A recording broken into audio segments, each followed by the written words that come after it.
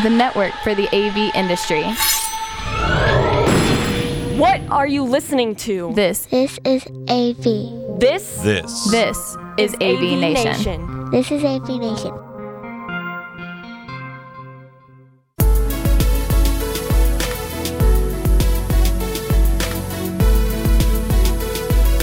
This is an AVNation special. My name is Tim Albright. I am your host.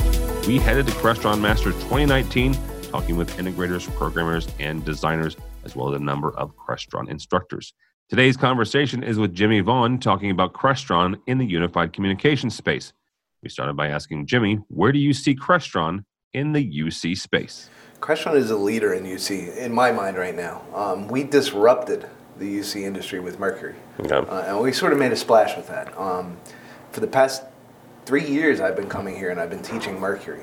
And it's a programmer's world here at Masters. It's not sort of the integrators, but the programmers were an integral part to get on board with Mercury.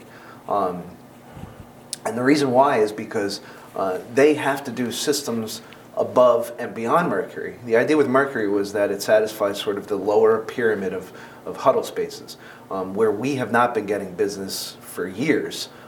People would put in a phone, or they might put in nothing, or they might just put in like a jobber puck or something like that. It's a low-cost sort of small space, but now with something like Mercury, you can just drop this in.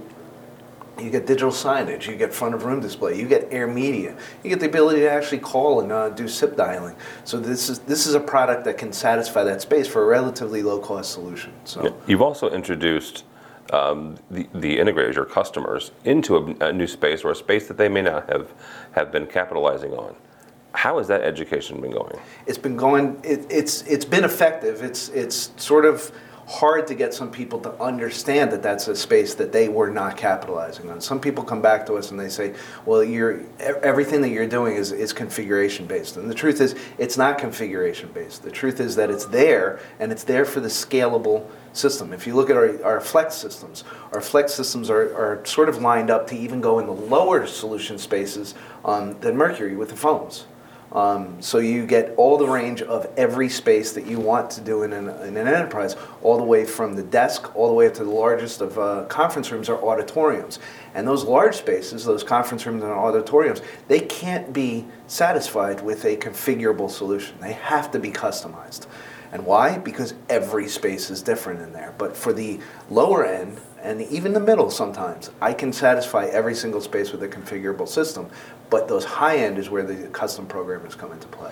And how do you get an integrator who's been doing custom solutions for 20 years, for 30 years, to wrap their head around the idea of solving all of the problems, right? Not just going after the custom job, but saying, you know what, you can have the custom job, but also have, all these other huddle spaces. The big thing that we've been doing is sort of introducing them to the idea of what Microsoft and other IT solutions have been doing for years. We're not inventing this, but we're helping to lead these sort of these discussions and these abilities of our integrators to understand that there's services like XIO Cloud that can be a service that's sort of delivered to the customer. So Mercury has every single setting inside of XIO Cloud. So what does that enable an integrator to do? Well, I'm not just dropping this unit off and then, hey, I'm walking away. What if there's a monthly service contract along with XIO Cloud for them to actually service these rooms, and above and beyond the service on-call contract that they have of, we'll react in this amount of time, or so on and so forth? What if they could do things remotely and they don't have to roll a truck? Because they can look inside of XIO Cloud and they can do small configurations or manipulations inside of that service. I used it before today. I sort of hinted to another publication that this is nothing new. The alarm business has been giving away free equipment for years. And what do they live on? Just the monthly service contract. And why? Because that's something that's actually attainable right now and can make them money. Services like Zoom and services like Microsoft O365, no longer do you pay $200 for your your office suite. Yeah. You are now paying a monthly service fee. So this kind of model is where everybody's going. It's CapEx versus OpEx. It's the traditional way, and our integrators have to sort of look at that and say, hey, maybe a small and medium business doesn't want to sort of purchase a $10,000 or $20,000 conference room. Well, now you can offer them something for a lower cost solution, but there's the monthly service fee on the back of it. So it's something that we've sort of been teaching, advising, sort of leading people into. We don't offer that as, hey, you have to go into this space, but it's something that we've seen more of the successful integrators start to shift their business away from, I am 100% programming, to, hey, I'm offering services and I'm offering solutions that I can actually advise on. You said that you feel that Crestron is leading the UC space. I want you to explain that because you guys are relatively new into it. Correct. So how can you already say that you're leading? Well, if you look at XIO Cloud, which is the sort of the partner product to Mercury, XIO Cloud was this year honored by Microsoft for IoT Partner of the Year. Okay. Now that comes with a very, very large sort of qualification to what XIO Cloud is. When you think about IoT, that's one of the buzzwords that's in the sort of sphere of venture capital funding and things like that. So there's a lot of companies out there that are vying for that IoT Partner of the Year. But we sort of worked with Microsoft and they saw the capabilities that we have in XIO Cloud. A lot of companies sort of in the UC space, they're now coming up to what XIO Cloud was a couple of years ago. Remember, we've been working with Microsoft for almost 5 years on this product. We actually reshaped the way that Azure, the IoT stack, was actually done. Early on, there wasn't a use case for the IoT cloud to actually have a backwards path from the cloud back to the product. They had a very, very small amount of data that could be shared that way. And it's because they didn't have a use case for it. So we actually worked with the Microsoft IoT team, and we actually showed them the use case from XIO Cloud back to the device for configuration files, for data, for even what's coming in the next couple of months, which is the ability to actually look at like the TSW screen and know that the TSW screen is showing something good. That kind of data going back and forth to the cloud is something that they didn't have on their roadmap. But we were the ones that sort of gave them the use cases. We worked with them, and they actually changed the way that the data actually works. So when you look at somebody like Microsoft, sort of giving an award to a company like Crestron, they know where we are and they know where we're coming. All of Microsoft's conference rooms across the campus have been using Fusion and XIO Cloud and the Crestron solutions for years. So it's good to sort of see that we're getting the recognition. But yes, we are the leaders in UC at this point. Okay. You mentioned a couple of your partnerships so far. I'm going to go down a couple of them. You guys have developed products for Skype for Business. Correct. You developed products for Teams. You've got products for Zoom. What are we going to see from Crestron when it comes to some of these other partnerships in the next couple of months? There's going to be announcements of multiple partners at Infocom time. Okay. That's one of the embargoes I can't talk about. I was yelled at before for telling a couple people some things, but yeah, I can't really talk about it. But you're going to see more partners announced at Infocom. There's some things. Contracts have been signed, so we're at that stage. Okay. Development is in the infancy, but by Infocom you'll see that we have a bunch of partners actually coming out to Flex, and that sort of leads towards the excitement that we've done with the even outside of the AV world. Yeah. A lot of these larger companies are coming to us and saying we want to be a part of that Flex experience. You guys have been going to Enterprise Connect for a few years now.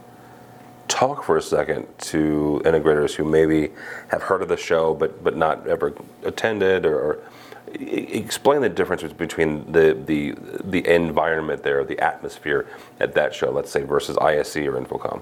Yeah, at ISE and Infocom, you get a large range of people that are sort of coming to the booth and coming. You get everybody from the installer all the way up to the C-level at a lot of times. Yeah. That C-level doesn't always attend an ISE or something like that because it's too big of a show. They like the intimacy that Enterprise Connect sort of offers, and that's really where they want to go. So John Otterson actually said it perfectly on the Diamond panel this week, where he actually said he was surprised. It was one of the first times that he went to Enterprise Connect this year, and every conversation that he had was a C-level executive. Wow. And his title that he has of solutions architect was the engaging factor that actually brought people up to him and started to talk to him. So it's the kind of thing where you really get the decision makers at Enterprise Connect, and that's who really goes. Remember, Enterprise Connect was focused really on phones for the longest time, and now they're into the UC space, but they are a very specialized solution that everybody sort of attends. If you look at it, Microsoft announces things at Enterprise Connect and Ignite. Yeah. So if you can put the power behind where a behemoth like Microsoft is making product announcements, only at those two shows you get the sense of what Enterprise Connect to a lot of people. All right. Wrap up here. If you're talking to somebody who has either never been to Masters or hasn't been for a while, why should they come? Masters is great. I've been with Crestron for 17 years, so I've been through all of the Masters classes. I think I've been teaching for almost 15 years now or something. We did it when it was back in 15 Volvo, and then we did sort of external stuff, and we've been doing it a lot. And one of the things that is sort of engaging here is, I'm part of the product team at Crestron, and I get to make decisions about where we go, what we do. Ultimately there's boards of people that sort of go through and make the ultimate decisions, but you're meeting a lot of the people that are sort of pitching the ideas and making the roadmap for how we do things in the future. And those are the people that are teaching these classes. Yeah. So I come with an aggressive enthusiasm to talk to these people. Every year I come here, I get a lot of complaints. And I don't mind the complaints. I like the feedback, because I missed something, or you didn't do it this way, or you didn't do it this way. Doesn't mean that they're right, doesn't mean that I'm right. I like people coming up and giving their honest opinion. One of the things that you see a lot when you're sort of in this industry, when you make a good product, people are afraid to actually give you their honest opinion. But I enjoy the honest opinion, and here, these guys are not afraid to actually give you their honest opinion. A lot of these guys have been here for a number of years, 10, 12, 15 years, and you establish relationships with them.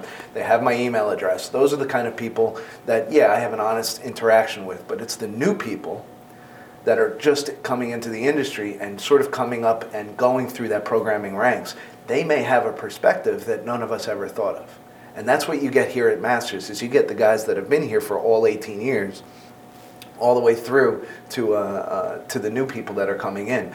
And when you're teaching the class, one of the ways that I teach, I say I am teaching from this PowerPoint, but I want everybody to have an interaction. If you see a slide that you have a question about, or you're not comfortable with the direction that we're going, please let's have a discussion about it. And I do get some animated people in the class from time to time, but it's something that's really, you get to talk to us who's actually making the decisions and doing things. Thank you, Jimmy. For AVNation, you can find us at avnation.tv. That's avnation.tv. You'll find this program as well as a host of others, including our monthly look at marketing and communications, education, and control programming. All that and more at avnation.tv. That's avnation.tv.